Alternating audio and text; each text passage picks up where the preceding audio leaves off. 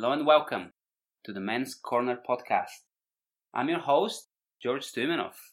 Welcome. Today, I'm sitting down with my friend Keith and we'll be talking about a book. We'll talk about the book written by Tony Parsons called Man and Boy. How are you, Keith? I'm really well, thank you. Nice to be sitting here with you. Did you like reading Man and Boy? Yeah, it's a very easy read, very relaxed read. And this is the second time I've read it, and this time I read it with a view to looking at what he's saying about him as a father and him as a son. Whereas the first time I read it, I just read it as a novel. How long ago was that when you first read it? Probably 15 years or something. Yeah. I read this book probably the same time as you did. I was 17. Back in Bulgaria. There was this girlfriend of mine, my first girlfriend actually, sort of serious, and she lent me the book translated in Bulgarian. And I read it. Even then... Wow, I'm surprised. Yes, yeah. Even then I was really struck by it. I was impacted because of the way he writes and the rawness and the reality of his experience. Yeah. And I was so surprised to see this book like years later when I moved to England. I think I saw it in a charity shop. Yeah. And I bought it for £1 or something. Yeah. What do you think made your girlfriend give it to you? Had she read it? Oh, yeah. I think because she was like myself into books. So we always sort of gave books to one another. Oh, you just shared what you were reading. Yeah. So, that was interesting. So you've read it in English now? Oh, yeah. Three times. And has the impact been different to reading it in your own language? Well, definitely. But I'm not sure if it was because it's in English or because of the place where I'm now. Doing the men's work and having done so much work into my own masculinity, my own men's nature. So I don't know why the difference is so big, but it's huge. Yeah. It's huge. I just see so much in that book. That's why we're here. Yes. So, Keith, do you want to walk us through the book in 1 minute? What is it about? Yes. Well, it's about the writer's experience being a son and being a husband and being a father, how he struggled with all of those roles. That might be a good description. It's fiction, but it's based on his life. Yes. Largely. Right, yeah. It's about Harry Silver. That's his name. And he basically has a wonderful marriage. They've got a child. His wife's name is Gina. They got a little boy named Pat. But Harry's looking for something that he doesn't feel he has in life. And don't we all sometimes? So he blows it all away. He cheats on his wife and she finds out and everything just changes for him dramatically. So I want to just jump straight to page 6. Because we're not going to be looking at Harry Silver as a person or his practicality of life and how he relates to his child or his wife. But we'll be looking specifically for masculinity and where he's at in terms of his own masculinity. So page 6 is Harry's birthday. And for some reason, he stops to look at a sports car, which doesn't make sense. He's a family man. He shouldn't be buying a sports car. But he's looking at it. There's something appealing. So he says this. The car smelled like somebody else's life, like freedom. It was parked right in the window of the showroom. Naturally, it was red, a flaming testosterone-stuffed red. When I was a little bit younger, such blatant macho corn would have made me sneer or snigger or puke or all of the above. Now I found that it didn't bother me at all. In fact, it seemed to be just what I was looking for at this stage of my life. Amidst the perfume of leather, rubber, and all those yards of freshly sprayed steel, you could smell a heartbreaking newness. A newness so shocking that it almost overwhelmed me. This newness intimated another world that was limitless and free, an open road leading to all the unruined days of the future. Somewhere, they had never heard of traffic cones or physical decay or my 30th birthday. I find this hilarious that it's all on his 30th birthday. He's just a child. Yes. Yes. How can 30 be such a milestone? Anyway, it obviously was for him. Well, is that typical, do you think? Do men feel they've missed out on something in life when they hit 30? I was feeling this way when I was in my 20s. Because, when you're younger, when you're in your teens, you still have hopes to live certain life in your 30s or in your strength. The saddest thing about this world is that we divide life. When you're younger, that's your best years. When you're older, that's absolute rubbish. But that's how modern world is. Like, some cultures are not this way. Older cultures, the older you get, the richer you get in every way. So, I remember in my 20s, and I had a good life from that point of view, in terms of, it was full of pleasure, in my student years. But eventually, I'll go out one night and second night in search for something, in search for that experience. But there would be times when I would just run out of money and get on my balcony and look towards the seafront back home in a city called Varna. And in the summer, all the summer nightclubs would open up, and you see the lights shooting up in the sky, and you hear the music and people having fun and tourists, and just the whole life was happening somewhere else. Me, I didn't have money to go out.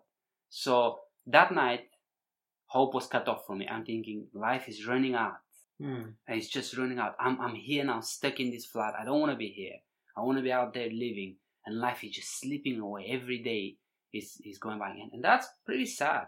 So I can only imagine how Harry must have felt when he already had a wife and a child. And for many of us who have looked for life somewhere else and thinking, oh yeah, I want more of life, then you might have the best wife, the best child, because obviously you're looking for something that can't be found there. It will be missing.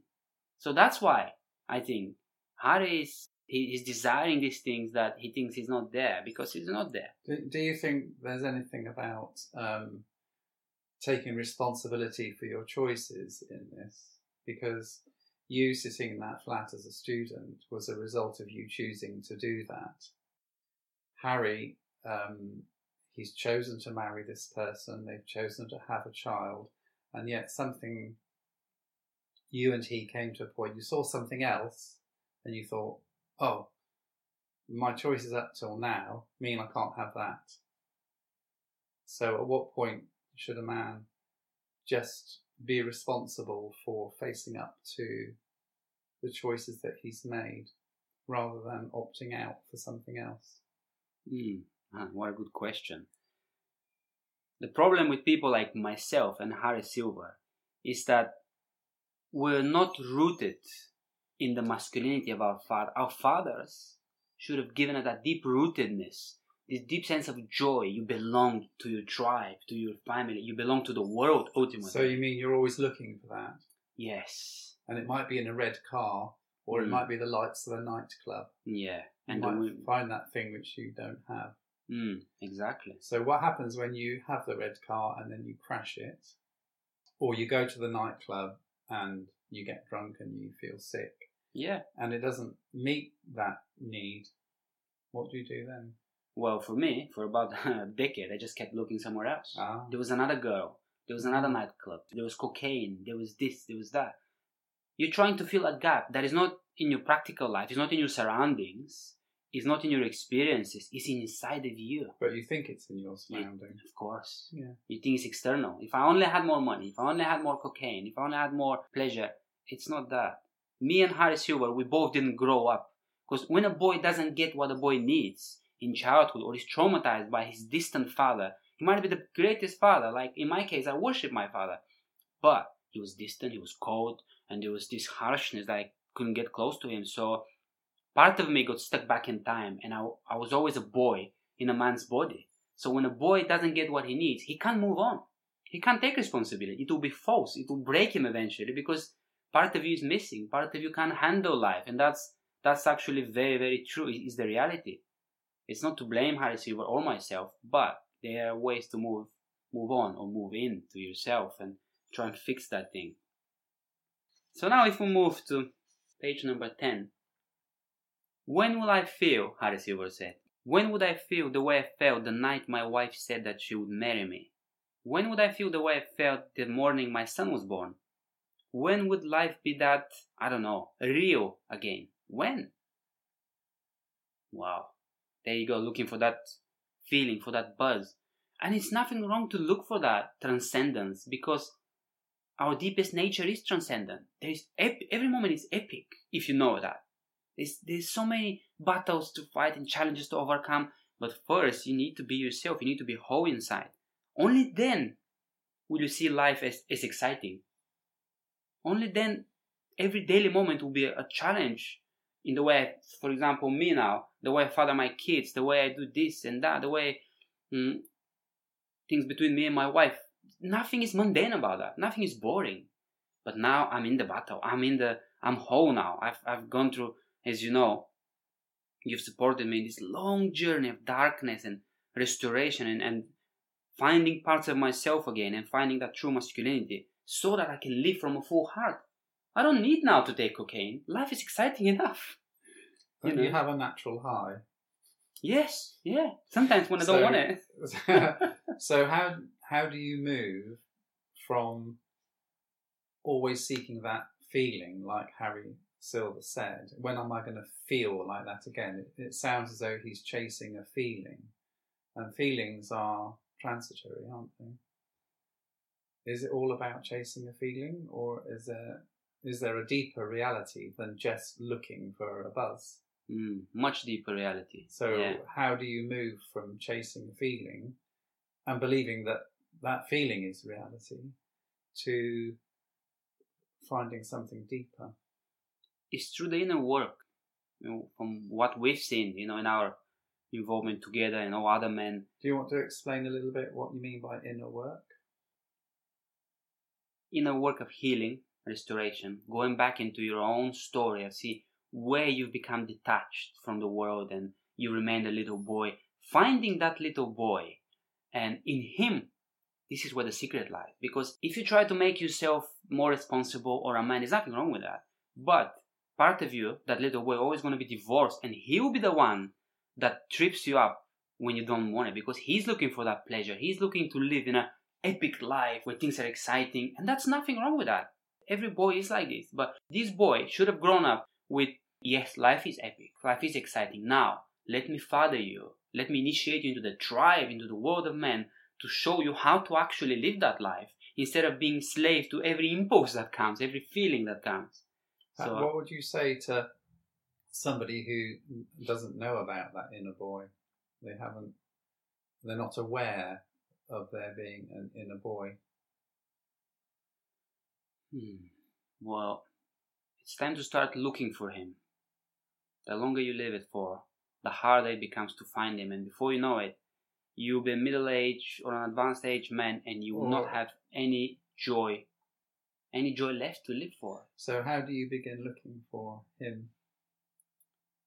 In your own story, in your own childhood, by taking an honest look, instead of saying, well, I've had an okay childhood, my father was okay, which is what I've done for a long time. No, my father was good, he's the greatest man alive. That's what I used to say.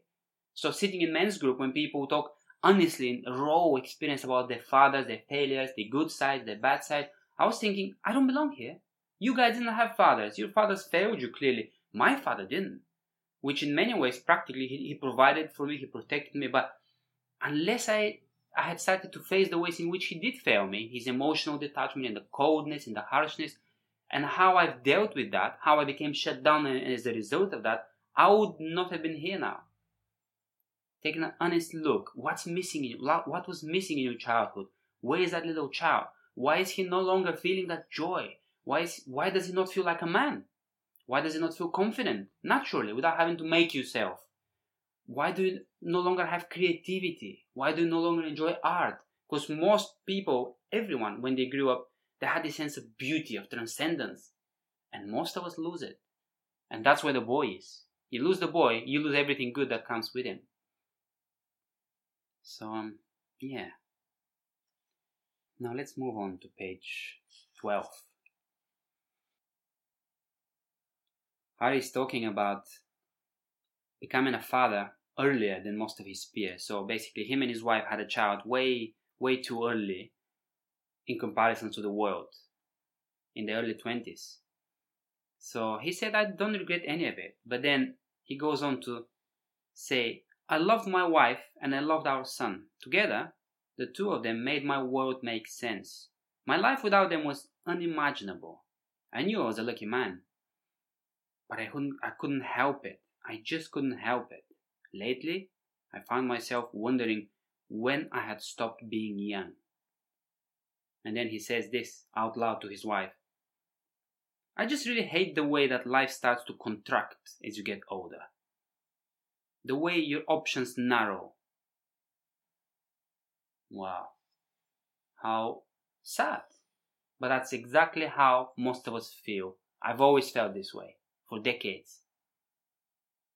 The first time I remember feeling this way is, it's funny enough, it's that same girlfriend who gave me the book. She was my first serious girlfriend and I loved her. I felt love. Whatever love meant then.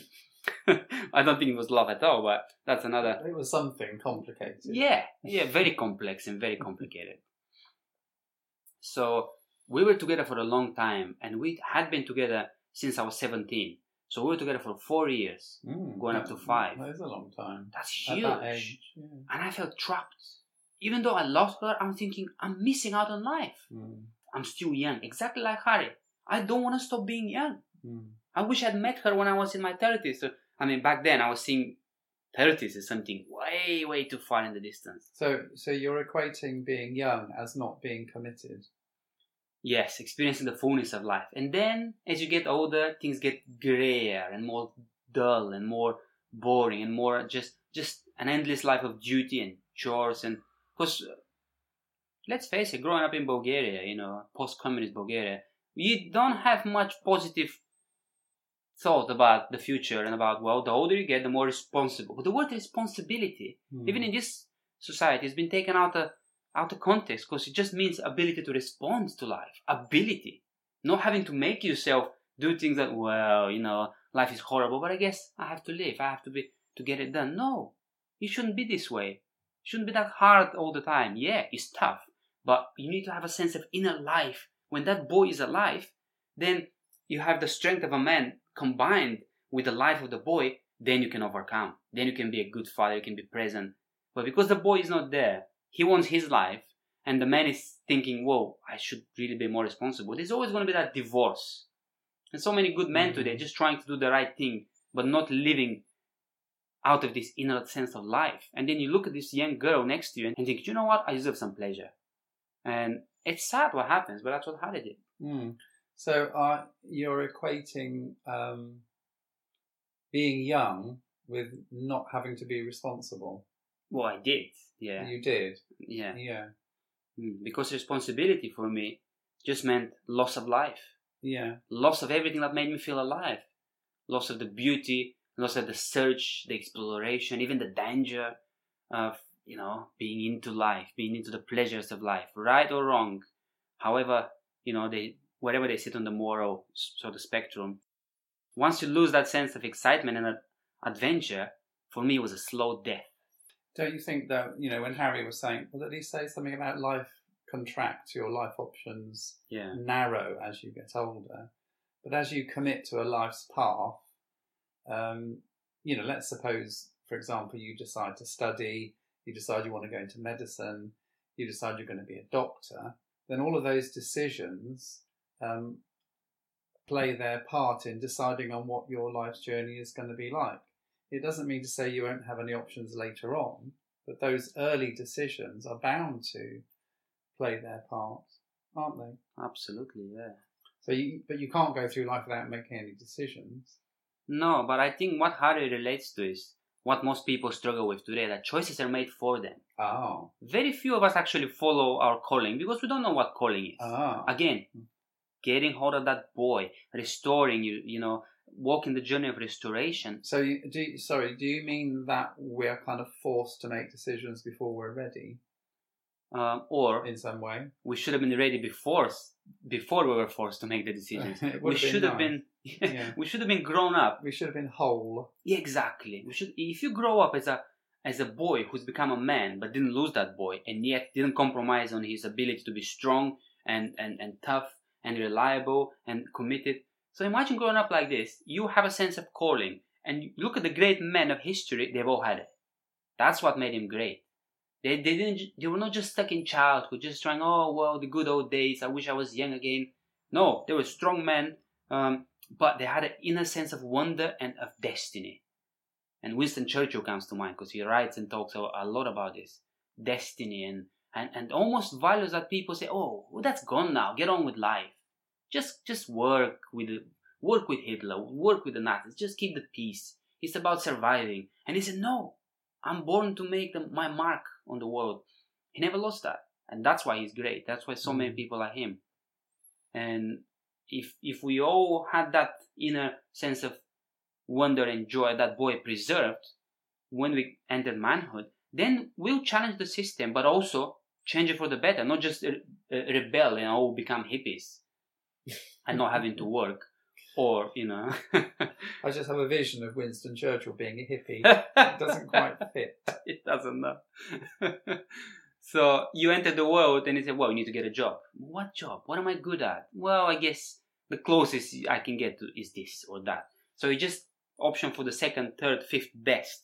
But you're not fully alive. And that's where the trouble is, I think. So is there an easy route to becoming fully alive? No. No. There's no such thing. As you know, you supported me you mentored me on my walk for 10 years, and I'm still on this journey of healing, of discovering who I really am as a man. Because it's the opposite of what I always thought about myself. Yeah. If you told me that one day I'll be working with men and doing even like a podcast, man, that's crazy. I never felt being a man anyway. I never felt I was a man. I always knew that I was young. I always knew that I didn't fit in the man's world. But now I found out it's quite the opposite. I didn't fit. There was a reason for that. There were many reasons. But I could actually get unstuck from all that and move into the world of power, of influence, of impact. By power, I don't mean power in the sense of people might see it, but I mean ability to impact people, influence. So it's a tough journey, but it's well worth it. Yeah. So the beginning to becoming whole, it is starting the journey, finding a way to start the journey to wholeness. Now, we're getting to the part where Harry Silver is actually cheating on his wife. He actually does it. And it's literally, I think, on his birthday or a day after his 30th birthday. So that's where he feels the lowest about becoming 30. And that's when he's presented with the temptation. Is this young girl at his office. And he drives her home, and then she invites him in, and he goes. But there's a struggle, as always. There's a struggle to do the right thing. And he says this when he's making that choice. He says, "Go home," a voice inside me said. "Decline with a polite smile and go home now." And he says this, "And maybe I would have if I hadn't liked her so much. Maybe I would have if it hadn't been such a rough night. Maybe I would have if I wasn't coming up to 30. Maybe I would have if her legs had been a couple of inches shorter." So, comment on that. Carry a ruler with you to measure leg length. I think he's just making excuses. They're all excuses, aren't they? You're very harsh on him. But isn't that interesting when he said, "Maybe I would have if it hadn't been such a rough night"? Because with me in my journey, I used to be addicted to sex and pornography, even before I knew what addiction was. But later, when I was married, things get harder. And I found that things were the hardest after having a rough day or a rough night. You argue with your wife, and then you feel like... Because you need some sort of comfort, you mean? Yes. Yeah. And again, it's the boy. Yeah. Because if that boy has been brought out of himself, from his father and other men around his father, the tribe of the village, the elders, whatever you want to call it, then he would have known how to deal with hardship. He would have not felt, I need some external comfort. I need but because you're so young inside, you need it. You can see with men in power, so many of us are still just big babies, basically. It doesn't make sense what we do because our choices are dictated by that inner boy, that inner need. Yeah. And we're not whole. So long as we're not whole, yeah, these things will work against us. Yeah. Right. Let's move on to page 43. Now, he's done it. They slept together. And this is the next morning. And he says this. He sort of remembers. He meditates on what he's done. And he says, the reason that most men stray is opportunity. And the joy of meaningless sex should never be underestimated. And then, a couple of lines down, he says, what I liked least about it was that already I was starting to feel like a traitor. And then, just to comment on that, the reason that most men stray is opportunity. I found that very interesting because it's easy to judge people. I've seen that with some people, especially people who are on the journey of becoming a moral man instead of being whole. There's a difference between morality and being whole. Huge difference. And that's what puts people off from just being a good man, because you're just trying to make yourself into something that you don't feel. And many men like that will just teach other men and just say, you just need to, you stay away from sexual temptation. But how many of those men actually have this temptation available to them? Many of them, it actually hasn't been available. So it's almost like you're bitter with men who have it and you try to stop them. So he said, most men stray because they have the opportunity. And I'm not sure if I agree, but it's worth thinking about, because it's easy to be a moral man when you actually don't have any opportunity not to be immoral. And I really use this in my work in terms of aggression, because I use this quote from Nietzsche, and he said, I've often laughed at the weaklings who think themselves good because they have no clothes. Again, when it comes to male aggression, it's easy to be a good man or a nice man when you don't actually have anything in yourself that makes you be bad. But when you have power made available to you, when you feel powerful and strong, and you can retaliate, you have the options to be something besides being good, then is the real test of character. Then you can fully be called good, because you're actually whole. You have power to do good and bad, and you're choosing good. That's a good man. That's a whole man. People who haven't got the opportunity, then you can't judge them as to how good they are. We just don't know, do we? No, there is some truth in that. He doesn't seem to, in everything he said so far about cheating on his wife, he hasn't said anything yet about not wanting to hurt her. Because the effect of cheating is that you're going to cause hurt. Has he not said that? Isn't that something which would stop most people, most men, even though they might have the opportunity? Do you think most men don't think about the consequences of cheating? The consequences of their promises to be faithful, and the effect that being unfaithful might have on their wife? Well, it's if you live life as a man who is still a boy inside, from a child, you don't expect that sense of seriousness, that commitment. When you're still young inside, that sense of commitment eventually runs out. And then you just want your pleasure. Child wants to play. Child wants to feel excited. There's nothing wrong with that. But it's wrong when you allow this child to, when you stop this child from growing up, when you don't find the resources and the help that you need to become a man before you make a commitment, or after you've made it already. Because again, it's that child. How much do you expect from a child? He might be the best child in the world. He's still a young boy. And eventually that young boy will show you that he's young. He has his needs. They haven't been met in childhood. Eventually that will be made manifest later in life. And everyone around you will pay, as we see.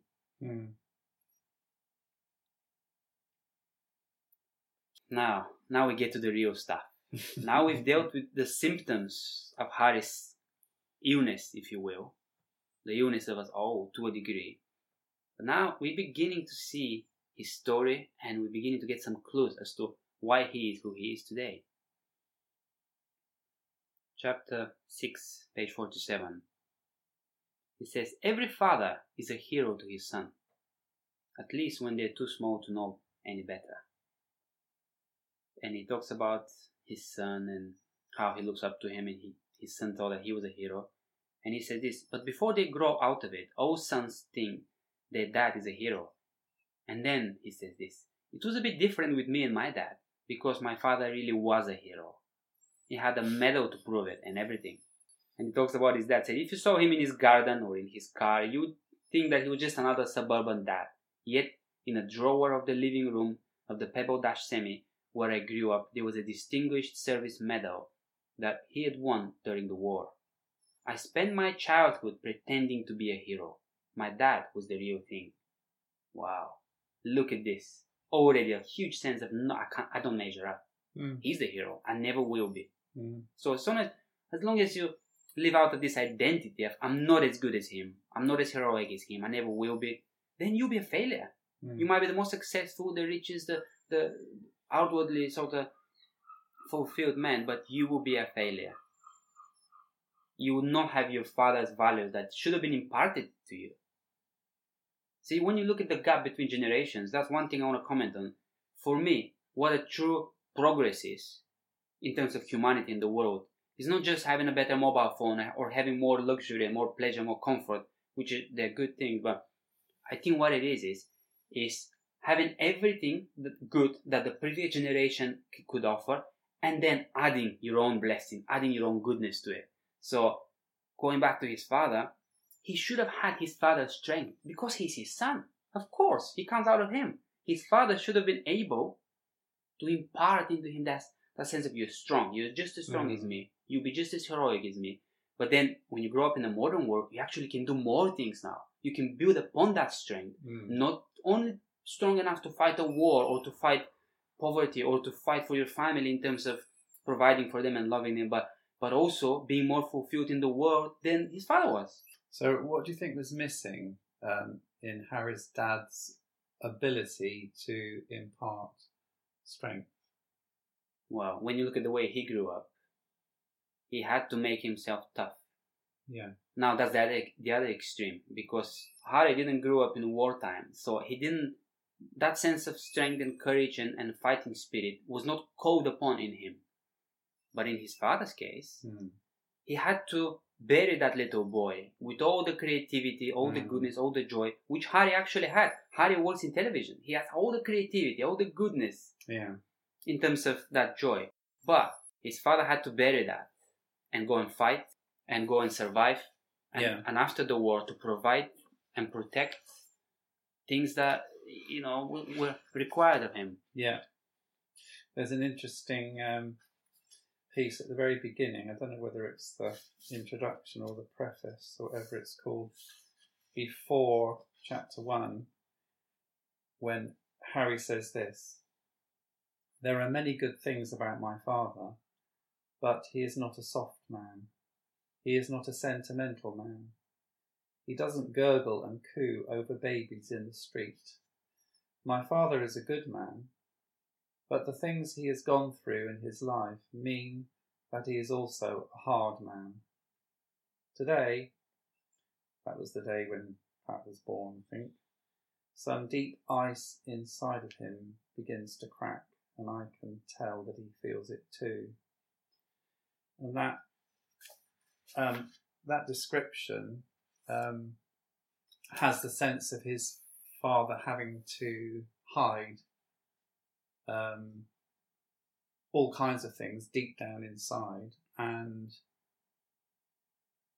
only occasionally in his life did something crack that frozen part of him inside and allow something to come out. And maybe it's that was missing for Harry, that his dad could not impart the strength that he needed to his son, because so much of him was frozen and hidden deep inside. Yeah. because me and you have both gone back very far, deep back into our stories, we know that how this sort of thing has affected us. But when you look at yourself as a boy, and sometimes they try to toughen us up before they loved us. So when a child doesn't feel safe with that man that is a hero of your life, then you don't feel you belong with him. He doesn't make this available. He doesn't hug you. He doesn't make you comfortable in the world of men, which is to say your own skin later in life.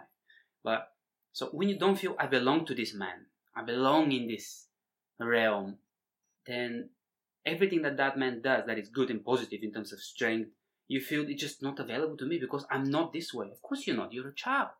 I remember growing up and my dad, he never intentionally, well, at least consciously actually, did anything to diminish my manhood. But he used to say to me, oh, you're a hero. You're my hero. Trying to instill that in me, but he never really touched me in terms of intimacy. So I grew up thinking, I better be that hero then. I better be like him. I used to hear stories about him being tough and being, beating up bullies, whatever. And so wanting to be like him and him expecting me to be like him. And yet I knew I didn't have it. How did I know it? Because you're a child. You're not supposed to be strong and tough as a child. You're supposed to be loved as a boy. And Harry didn't have that love in terms of the physical connection, thinking, you're my boy. Now later you can be toughened up, but because already that boy has the layers of love, the foundation of love laid down, he feels safe. So when that man pushes you and says, come on now, you can do better, you feel safe with that man and you say, yeah, okay. And this can make or break boys. And very often it breaks them, like in my case. My father would just say, you can do better, come on. What would you say to, a listener or a reader of that book who never felt that their father was their hero because their father was absent? And there are many reasons why a father can be absent. Physically, emotionally, abandonment. Someone who's never had that role model of a father to say, he is my hero, and then to have all of those attached issues. But there's another whole experience of life if you don't have a father around. What would you say? Well, look at the men that you used to look up to when you were a boy. What sort of men were those? Superheroes. You might have to go all the way back in the very early age. Was it Superman or Batman, or in my case was Zorro and all that? But what was it about them that made them your heroes? Because that shows you who you really are inside. The things that you aspire to as a young boy is because you belong to that world. That's why when I looked at my father's good qualities, I blocked out everything that was bad because I wanted to hold on to my identity. No, he's good. Look at the way he stood up for himself when he was 20 and, he was in whatever place. So I admire that because actually we're all born to be someone special. We all have that strength. We all have everything. At least we're meant to. But then it gets taken away. It gets stolen. We're born into families who were not just imperfect, but broken, like severely broken, damaged, deprived. There is no single survivor of this battle that life is. So I would say, who did you want to be when you grow up? That's maybe is where your clue will be. That's maybe the man that you can still be. Well, that's a good starting point. It might be helpful, yeah. Starting point is the word, yeah. Yeah. So, where are we now? Now, if we go to page 64, again, the child here manifests.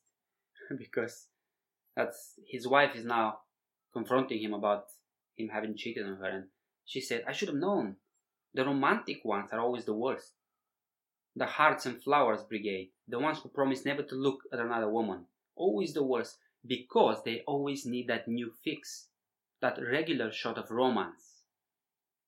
And then Harry said, I'm sorry I hurt you and all that. And she said, it can't always be a honeymoon, I know, Harry says.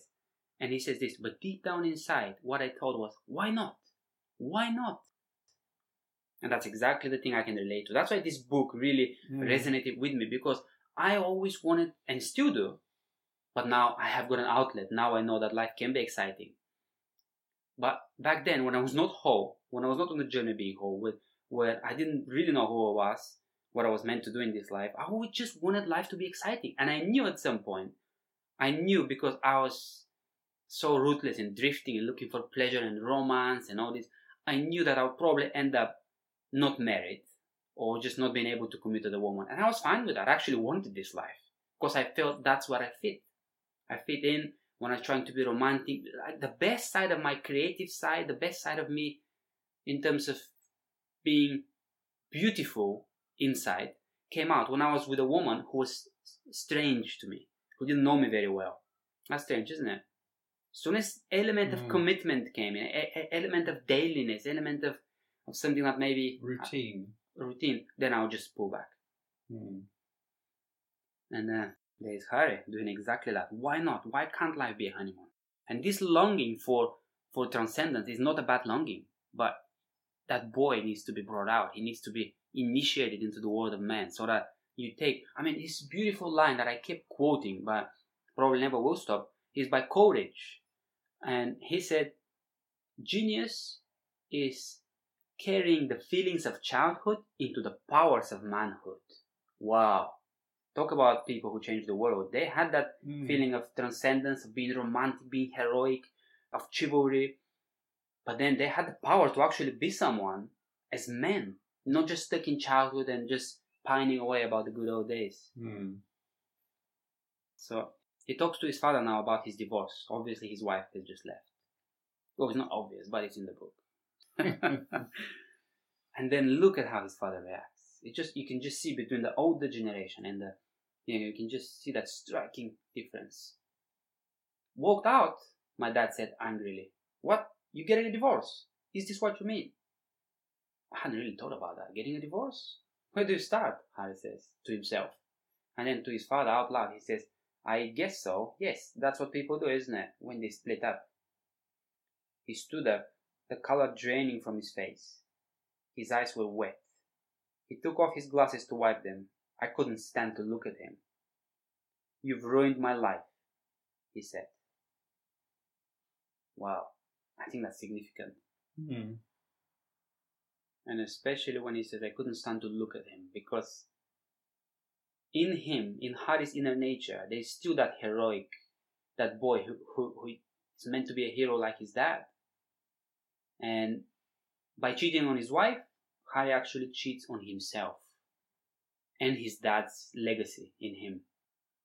He can't stand to look at his father because he can't stand to look at that deeper, nobler part of himself. You think it might be in part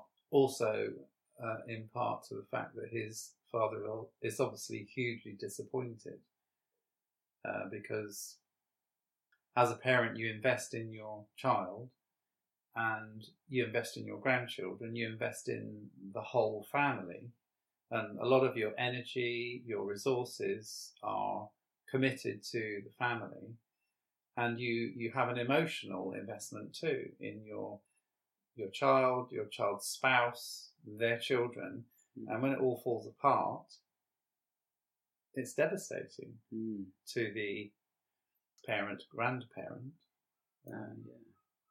Where do you go as the parent and the grandparent? You're supposed to let go of all of these relationships. It's terrible. Yeah. It's terrible.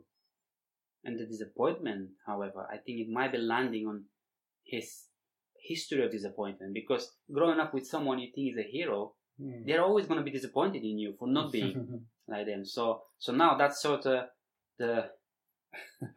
It's confirmed that he's a disappointment. He's just a failure. He knows it now for sure. He sees it in his father's eyes. The next page, he just confirms it. He says, I couldn't look at him. That's the trouble with thinking your father is a hero. Without saying a word, he can make you feel that you're 8-year-old again and you have just lost your first fight. That's exactly what we've been saying, isn't it? Now, if you go to page 94, his wife's left now, and he ended up being a single father. But again, he doesn't know if you can handle that, because he's not been made strong by the word of his father and the word of man. He's not been given his masculinity by his father. This has not been released in him, in his body, that strength to say, yes, come on, son, you can do this. If he had had that as a young boy, he would have been more up for it. More able. He might not have made the mistake. Yeah, exactly. And he just, again, his dad, he said to his dad, I don't know if I can do it, Dad. Do what? Said the father. I don't know if I can look after Pat alone. I don't know if I'm up to it. I told Gina I could do it, but I don't know if I can. And look at the father's reaction. Harry says, he turned on me, eyes blazing, and for a moment, I thought he was going to hit me. He had never laid a finger on me in my life, but there's always the first time. And there's something about a man who is comfortable with his strength and his masculinity, that he's present. And let's face it, every man who's become a man, is at least to a degree, in terms of become more himself, the way he is really, has this ability to be dangerous inside. And they're not fearful in their surroundings. They're not sitting around just trying to cope with the world. They're actually there. They're present. They make a difference, for better or for worse. And his father clearly is there. And he looks, even at the age of late 60s, I think is by this time, or 70s, he looks and feels dangerous. And a little boy who has not been made part of the world of masculinity, who doesn't know that he himself is dangerous, fears that. I always fear other men. Always. Especially if they are confident men. They reminded me of the world of my father. They reminded me of the world that I could never be a part of. I just knew it. So I always fear that presence in men, which is such a surprise that actually I'm helping men and becoming more present, because that's where my true calling was, buried underneath that fear. So Harry just still lives in that physical fear of that masculinity that he thinks he doesn't have. What does his father say something to him? His father said, don't know if you can do it. Don't know if you can do it. You have to do it. Mm-hmm. That's what the father says. And Harry said it was easy for him to say. His youth might have been marred by the efforts of the German army to murder him. But at least in his day, a father's role was set in stone. He always knew exactly what was expected of him. My dad was a brilliant father, and he's the killer. He didn't even have to be there to be a brilliant father. Wait till your father get home was enough to get me to behave. Which I totally agree with. That element of father is still needed today. But not a father who's divorced from his boy side. Not a father who's divorced from his gentle side. Which clearly is the way his father's been wounded.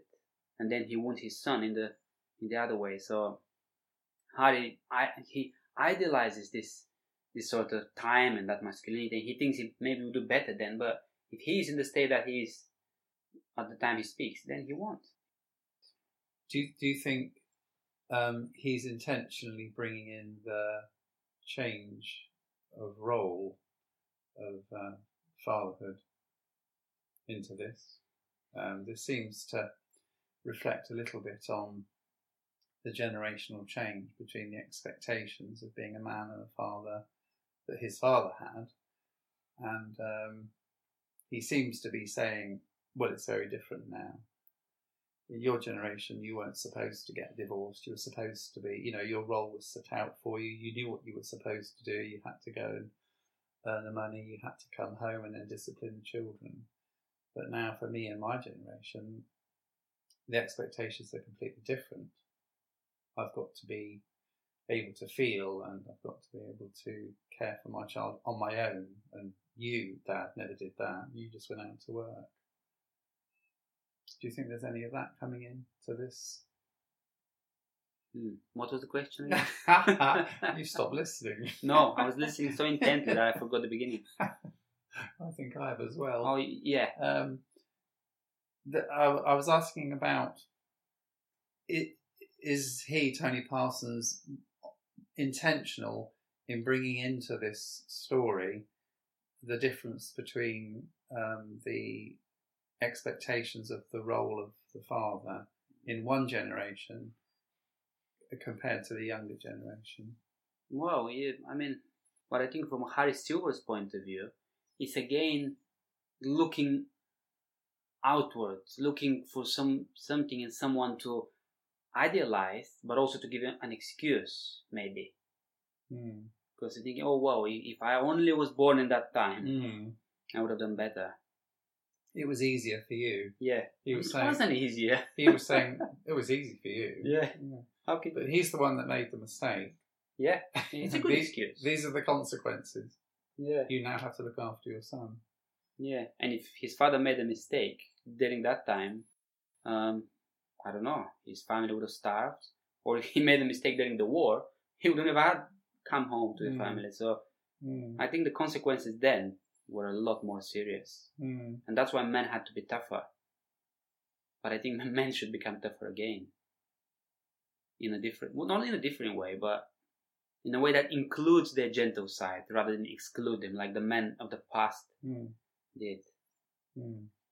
So, page 110. That's a funny story. It's an amazing story. He goes to see his mom and dad, and he finds out that their house has been broken into. And his father is actually, they're two young kids, and his father's actually caught the thieves. He hit one of them, he punched him, and he fell to the floor, and he got hold of the other one somehow, and he tied him on the floor. So Harry enters the living room, horrified, because he heard from the mom on the door that the house had been broken into, and Harry said, I was expecting to see my dad lying in a pool of blood. Instead, he was all smiling, and then he led me to the living room, Harry said. He says this: at my father's feet were two youths, belly down on the carpet, with their hands tied behind their backs. They were trying to unplug the video, the father said, when I walked in. One of them had the cheek to come at me. He lightly prodded the thinnest, meanest looking youth with a carpet slipper. Didn't you, old chum? And the father then says, had to stick one on him. My father threw a beefy right hook into the air. Caught him good. The other one tried to make a run for it, but I just got him by the scruff of the neck. The muscles, Harry says, thinking, on my father's tattooed arms rippled under his short-sleeved shirt as he demonstrated his technique for getting a teenage burglar by the throat. He had my mother's name in a heart inscribed on one arm, the winged dagger of the Commanders on the other. Both tattoos were blurred with ages. Again, he looks at his father's strength. He looks at his father's tattoos. And the tattoos, they both speak of loyalty, the opposite of who Harry's become. It's almost like growing up with a father like this. You live out of an identity that I'm not like him, I never will be. And of course, we know that you never live past your beliefs about yourself. You never live out of something different. So one might think that maybe he's subconsciously sabotaged his life because he knows that he cannot live this life. He cannot live a life of loyalty, of strength, of ability, of being the man like he wanted to be. Look at both tattoos, and one is about being loyal to his wife, and the other one is about loyal to his band of brothers, literally. And Harry just looks at that from outside looking in, the world of man. I can't have that.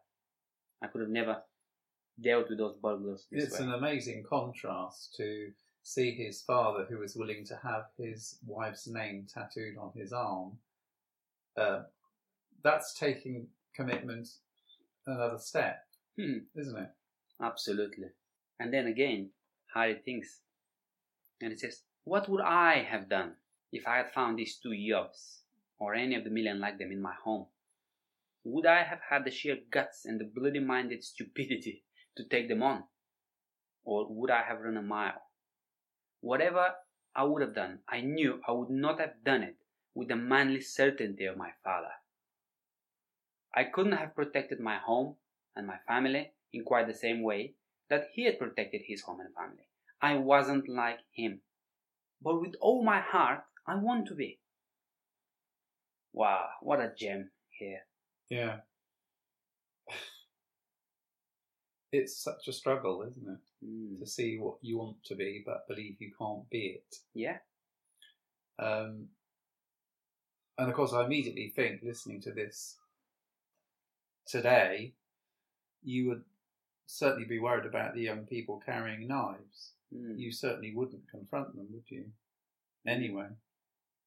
And yet his father, either it wasn't an issue then, it probably wasn't, but it wasn't something he thought about, whether I'm going to get hurt or not.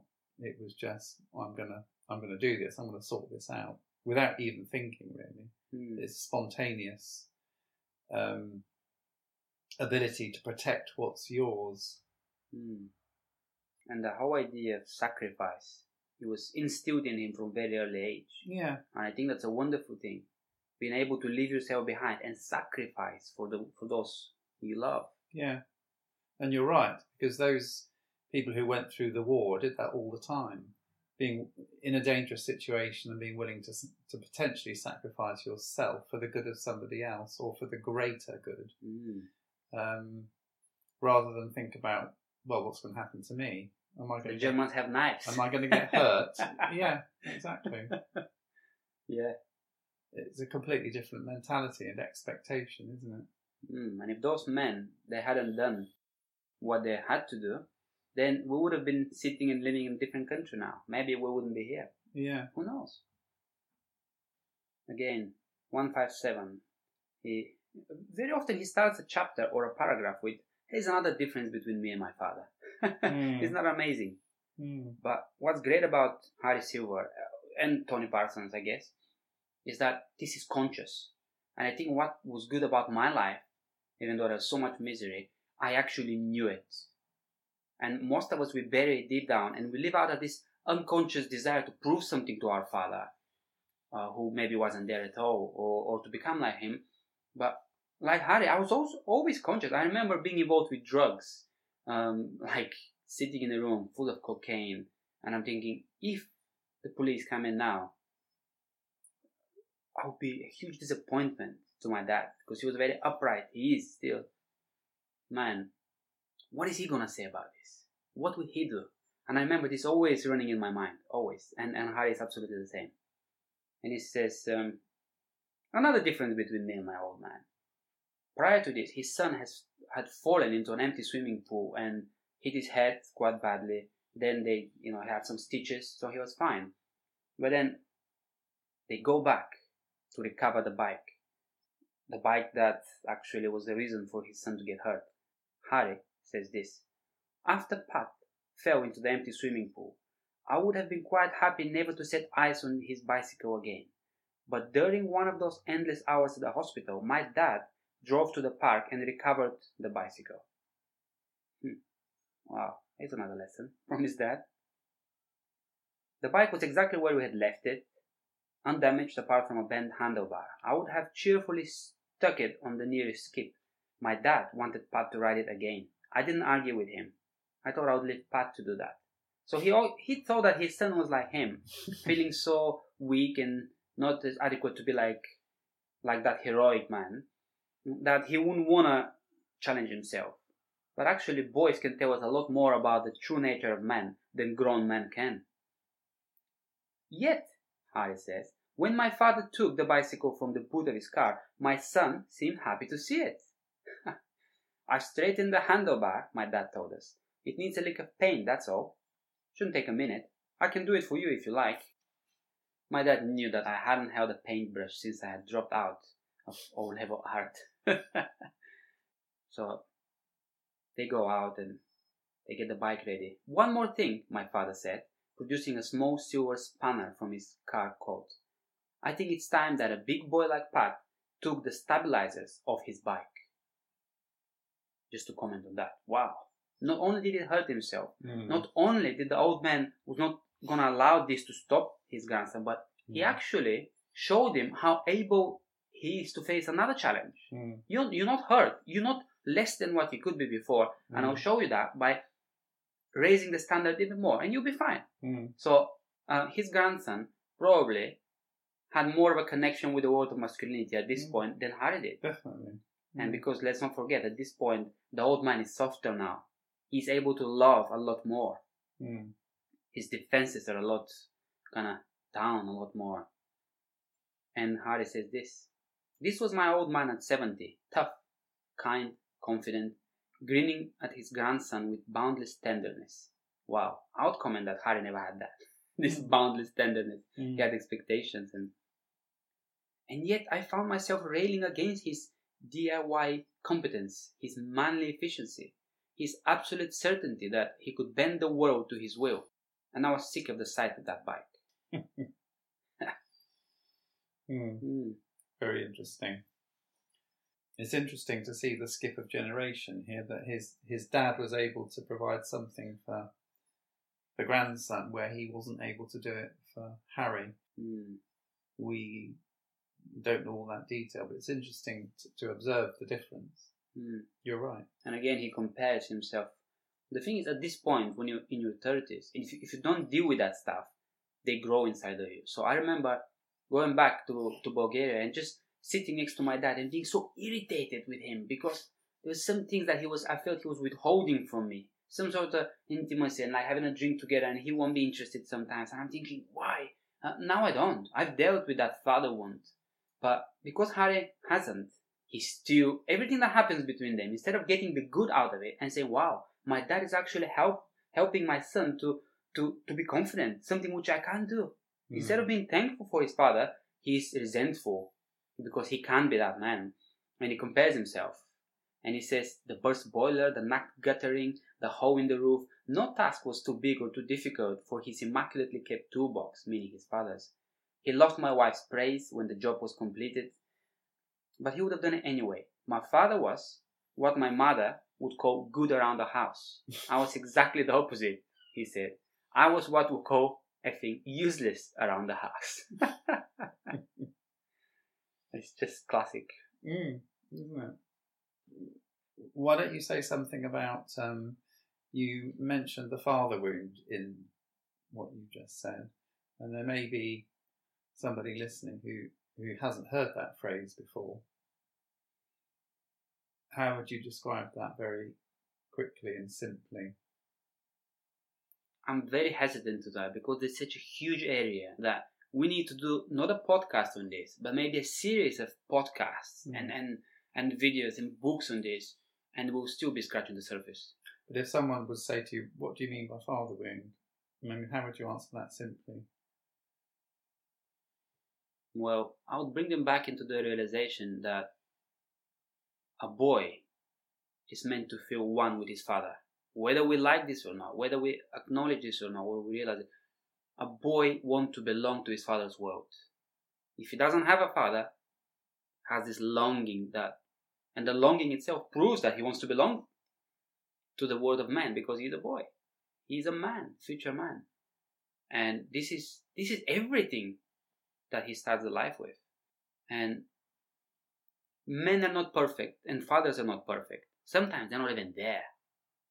So every result of that lack or abuse or any negative part of a father-son relationship produce what people call the father wound. A wound coming from the father. Yes. Essentially. Soul wound and mind wound and psyche wound inside of you. Coming from a father or coming from the lack of a father. Yeah. I think it's a lot to do with luck nowadays because fathers are just leaving. In the past, maybe it's different sort of lack, emotional lack, because they were there physically. But it's even more frustrating because my father was there physically. So I ended up idolizing him and not dealing with any father wound because I never knew it was there. I said, no, he never left me, so he must be okay. Not knowing that I had deeper needs than just him being there physically. And not to mention people who grow up with fathers who are abusive and harsh and some horrific dark things that can happen to children. So the father wound is the result of all that damage, which we all suffer, because no father is perfect, no man is perfect. So would you say everybody carries a father wound? Absolutely, 100%.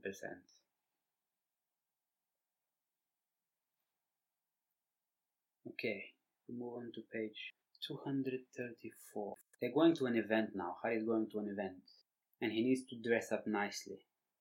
And he says this, black tie, it said on the invitation, and I always felt excited when I had to dig out my dinner jacket, dress shirt and black bow tie.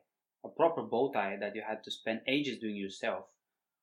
I could remember my old man wearing black tie once a year for his company's annual dinner and dance at some fancy hotel on Park Lane. There was something about the tailored formality of a tuxedo that suited his stocky, muscular frame. My mum always looked slightly amused by whatever ball gown she had climbed into that year, but my old man was born to wear black tie.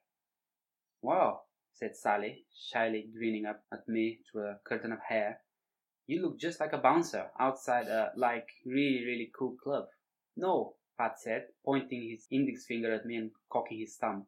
"You look like James Bond, licensed to shoot all the bad people."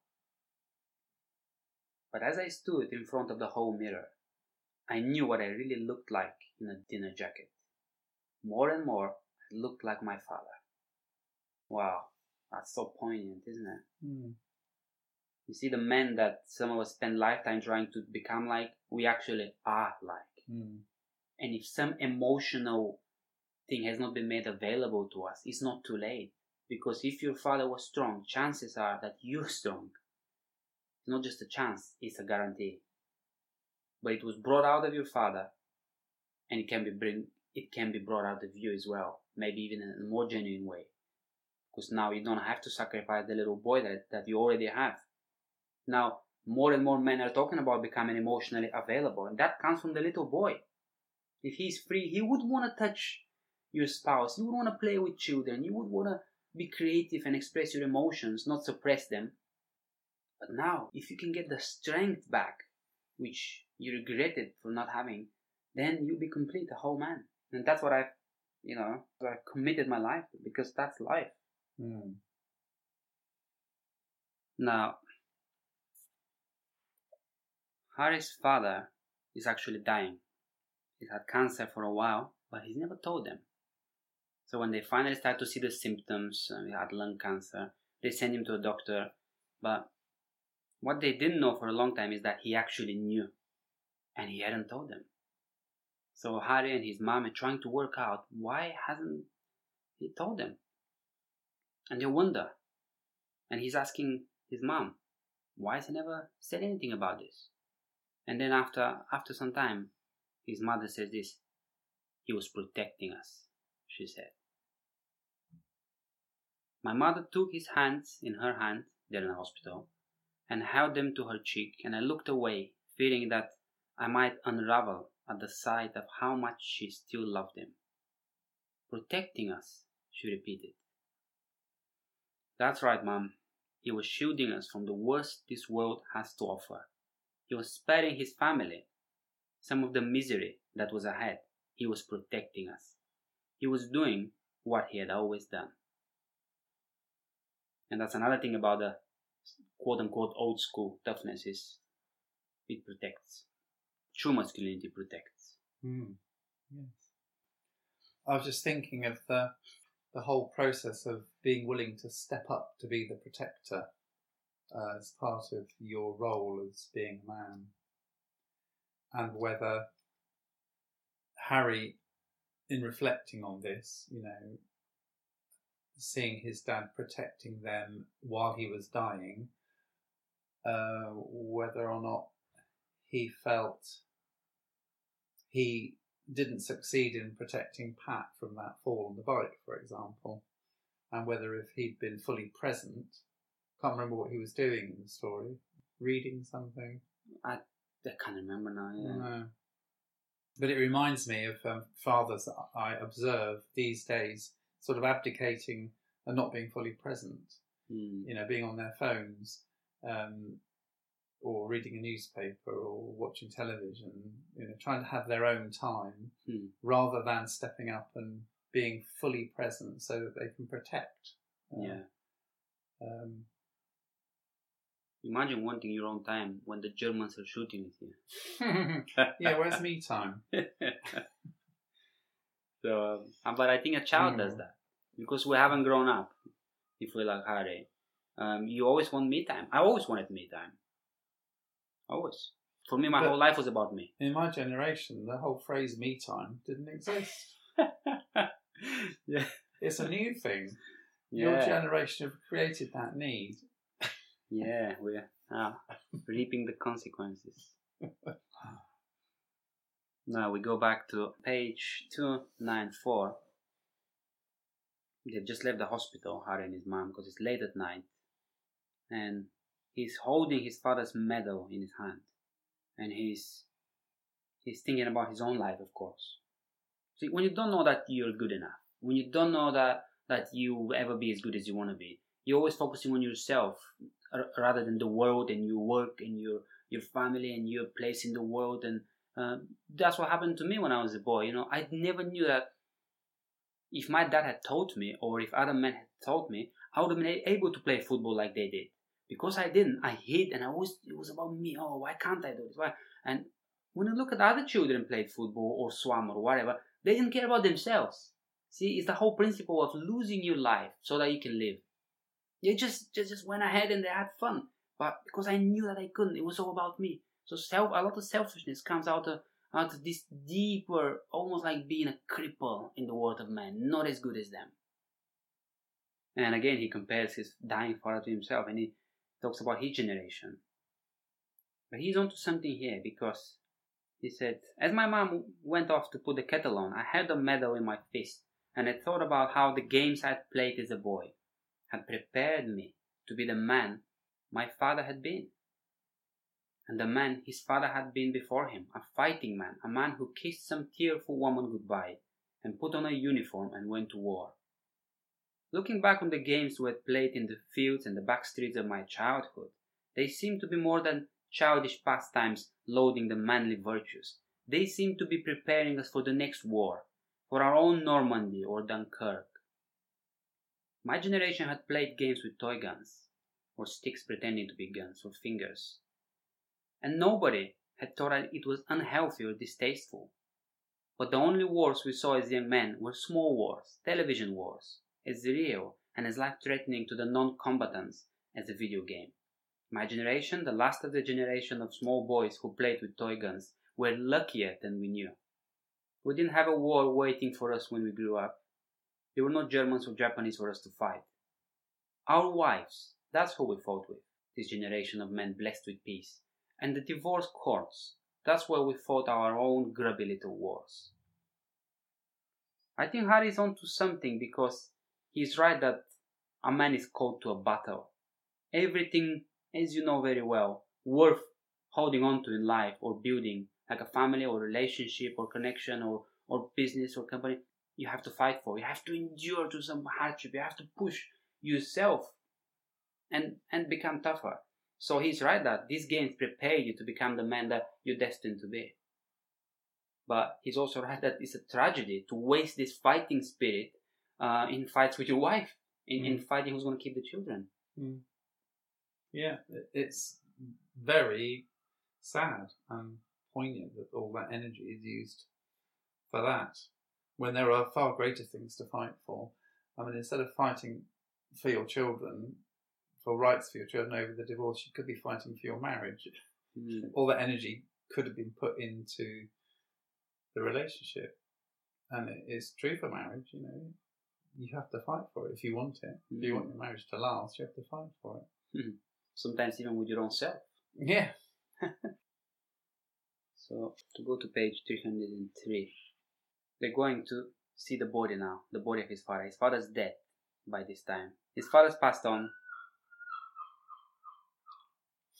Seagulls. Well, live by the sea, you get seagulls. They're beautiful, actually. I find them beautiful because I was not brought up here. I was not born. People here hate them, but I actually love them. It's part of life, being by the sea. So anyway, Harry is going to see his father's body and he's hesitating. It's his final meeting between his father and him. How would I feel, he said, when I saw the man who gave me life lying in his coffin? Would I unravel? Could I stand the sight of my great protector waiting for his grave? I couldn't stop myself believing that it would be too much, that I would crumple and come apart, that the years would be wiped away and I would be a sobbing child once more. That's a very powerful descriptor of your emotions, or potentially. What happens when you go to see the body of a loved one. I've never done that. Have you ever done that? Oh, my grandfather when I was in my teens, and a few more distant relatives. Yeah, both of my grandfathers actually. Oh yeah, because of our tragic history, we become we have this weird obsession with death, and especially the countryside where I come from, the rural community. We revel in it. It's like it's almost sick. Everything is open coffin, and everything is exposed to the brutality of death, almost like to prove to ourselves, yes, life is tragic. Yes, that's why we're not doing. That's why we're superstitious. That's why we've not done well. Yes, but I think this is different here because that's the father who gave him identity. That's the father. I mean, one thing I should say about the father-son relationship and the father wound, it doesn't matter how old you are or young you are, your life gravitates around your father.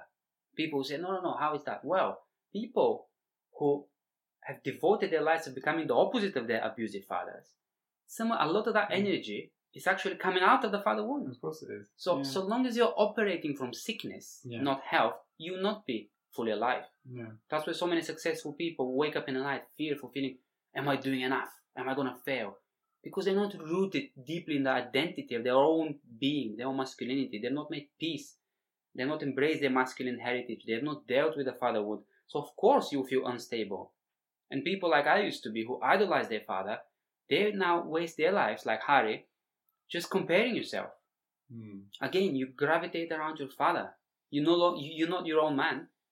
And so they had this special relationship, which is in many ways diluted as most of the important relationship of humanity, because humanity is so complex, so broken, so good in many ways, so it's complex. But that's why he's just fearful of him becoming a child. Complex, and also it seems that either for good or bad, you can't escape the effect of your father on your life. Yeah, there's no escape. I don't think we should want to escape, but unfortunately, the world is so broken that a lot of what our fathers have given us is bad or not there. But not perfect, anyway. Oh yeah, far from perfect, because no human being is. But I think we should be hanging, like John, our mutual friend, John Richard. What did he do? Something with the Zulus in South Africa, didn't he? And he when he came back, he told the story of how the Zulus, they saw that every man is a link in a chain of his male ancestors, of his tribe, our fathers, grandfathers. So you're not floating in there, you're hanging on them. So whatever they gave you, good or bad, if it's bad, underneath there's something good. And masculine heritage, no matter how absent the father was, or if he wasn't there, you can go deep into yourself and your own history and discover bits that are good, embrace them, so that you're not floating in the air, you're actually hanging on that chain. What do you do if it's all bad, though? If you try to reject any influence from your father because you see it as all bad, is that detrimental to you? Absolutely. Finding your own masculinity? Why is that? Because even if it was all bad, if your father was the worst possible influence, he wasn't never meant to be. When he was a boy, he wasn't. Something happened to him to cover up the goodness. And I'm not excusing him of responsibility. Of course he is. But our responsibility is to find what our father could have been, what our father deeply was as a young boy, and embrace that. And we can find that in going back, asking family members, in going back deeper into ourselves, or in looking at our own children and grandchildren and thinking, what have they got from their grandpa that might be from him that is good? And reading and going to the photos, talking to family members, just finding, okay, if my father wasn't such a, so-and-so, whatever, what natural gifts and abilities and blessings he had that he could have passed down to me if he wasn't that way? Because the goodness is there. What do we miss out on if we find that too difficult, if we reject everything our father was? Well, unfortunately, the saddest thing that I have to say is that we miss out on parts of ourselves. And this is so serious and so true. Like for my part, look at my dad, the way he was.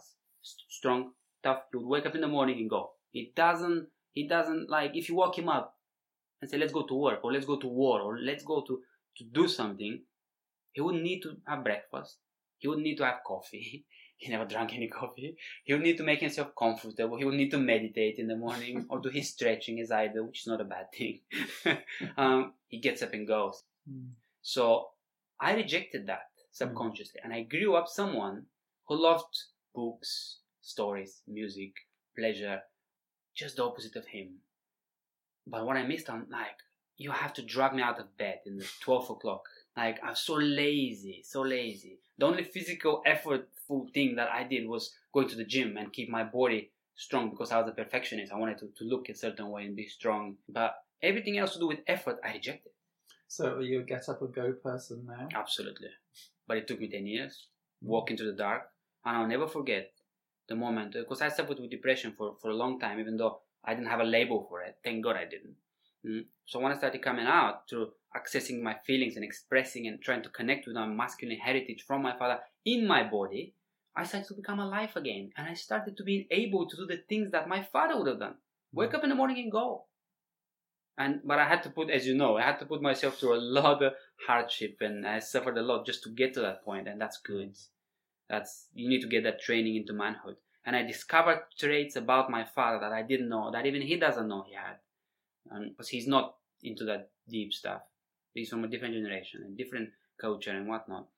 I'm still hoping I'll be able to talk to him, of course, but I discovered things about himself through, and his own father, that I'm now embracing. I want them. I want what they've already given me in my body. You see, it's incredible how if we reject something we think is external, like the heritage of our father, parts of ourselves are not alive. That's why so many people who are quote-unquote tough have sons like Harry Silver. Good man, but just weaker and softer and just not able to raise up to challenges and to overcome and to be strong. It's funny, isn't it? How that works. So Harry Silver, by rejecting his father's heritage, of course, he's right to reject the bad, but by not dealing with the bad and embracing the good, he's deprived himself subconsciously from a whole world of being, a life of strength, never feeling like I don't measure up. So I think, every father gave blessing to his child, even if he was a mass murderer. There is something in that man that is good because he was not born to be an evil guy or absent or whatever. And that's worth discovering, rediscovering, dealing with the painful heritage, dealing with the shadows, getting to the light and owning it. Now, regarding that same thing, heritage, we go to page 320 when it's the funeral of his father, and Harry remembers how everyone around him cried, and the uncles and the aunts and people who were older. He said they were crying for my dad, but also maybe for themselves, because they see the end of the life that they had. And he said this, but I stood there dry-eyed as I watched them lower my father's coffin into the freshly dug grave, one arm wrapped tightly around my mother, who had her own arms around her sobbing grandson, and my free hand stuffed deep into the pocket of my black suit, my fist holding my father's silver medal as though I would never let it go. That's significant. And that's why I wanted to make peace with I wanted to deal with my father wound. That's why I went to all the retreats, to the boot camps, to the counseling, to the men's group. That's why you came into my life, and I sort of opened up to you, because I didn't want one day my father to die, and for me feeling all these feelings like, who is this man anyway? I spent my life worshipping him, and I've been fooling myself. Who is this man? And he's holding on to his father's medal, because deep down, this medal belongs to him. If you're a son of someone who's exhibited some heroism, some goodness, you are his son for a reason.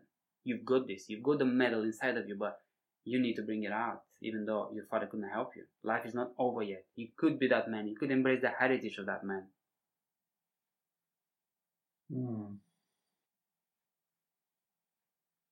I think now we're coming to a close where we can just have a few comments on that. Obviously, we're not going through the whole book. We're not doing a book review, as I said. But I just wanted to highlight some points of that book, because there's so much about masculinity there. What do you take away with yourself after reading it? I think the overwhelming thing is a kind of feeling of sadness for Harry, that he continually seems to miss the point. And you could say, well, in the book, he's being described as a person who's never been reconciled with his younger self. And that's the reason why his story is so sad, because it's just a life full of mistakes and regrets. And there doesn't seem to be very much sort of contentment and happiness in it. And I wonder whether there is a path to contentment and happiness. What would you say? Absolutely. That's why we're doing this podcast. So what is the path to contentment and happiness? Because it'd be so nice if it were possible to, look back and summarise your life as one not like Harry's, which is, I don't mean a life which doesn't have continual challenges or difficulties, because every life does, but one which seems to be more satisfying and not so kind of full of angst and regret all of the time. One where the challenges are outside of you and you're inside your hole and have to face them and fight for others rather than just struggling inside yourself, you mean? Yeah, something like that, yeah. Well, it's the deeper journey. It is a deeper journey, one that Harry hasn't been on. No, clearly not. Yeah. Bless him. That's why I called my work Life Training for Men, because men need to be trained when they were little, but when we're not, we end up like Harry. Parts of us are split and divided, or we end up like his father, just being tough and strong, but not being able to feel much. So it's either one way or another, or an amalgam of both. But when we take men through the life training, we actually reconcile them with the lost parts of their own selves, so that they can become whole. If they didn't have strength, we reconcile them with the parts that are able to be strong. If they didn't have any creativity or any joy, any ability to be childlike, we bring them back into those parts who have been buried for some reason. There's always a reason. And I think that's the answer to Harry's life. What would you say to someone who wanted to start on the path to becoming whole? I would just say, there is a reason why you feel the way you feel. I like that phrase. There's a reason why you feel the way you feel. And it is the quest to find out why. Yeah. What is the reason? And things don't have to stay the same. Because people now take their whole personality and their outlook on life as granted. Well, I am a more melancholic. I am more of that, No, you're not. You're not. You were born to be a full, rounded up, a whole man. It's just that this world is broken. There's something Ralph Waldo Emerson said. I'll paraphrase, but he said, the world is broken up and lies in broken heaps because man is divided within himself. See, we seek for lifetime trying to find peace, but we're trying to fix it on the outside, don't we? We need this shot of happiness, shot of romance, shot of success and money. I say, look into yourself, and then the outward reality will start shifting. Who said recently, you can't change the world, but you can change yourself? Probably Jordan Peterson, someone like that. Sounds like him, doesn't it? Yeah. So, that's... Things can shift inside. And you don't need to be of certain age or certain backgrounds, because the biggest change, as you know, that we've both gone through, I've been in my late 20s and early 30s. And you have been, when? How old? Your deepest change. That started in my early 50s. There you go. And continues now in my late 60s. There you go. It doesn't matter how old or... I would like to say, though, the sooner the better. The earlier the easier. Absolutely, yeah. Yeah. For everyone. Yeah. So here's to whole then. Yeah. Well, thanks for this, Keith. Yeah, thank you, George. Thank you. We had a good time. Thanks, everyone, for listening. Speak to you soon. Bye.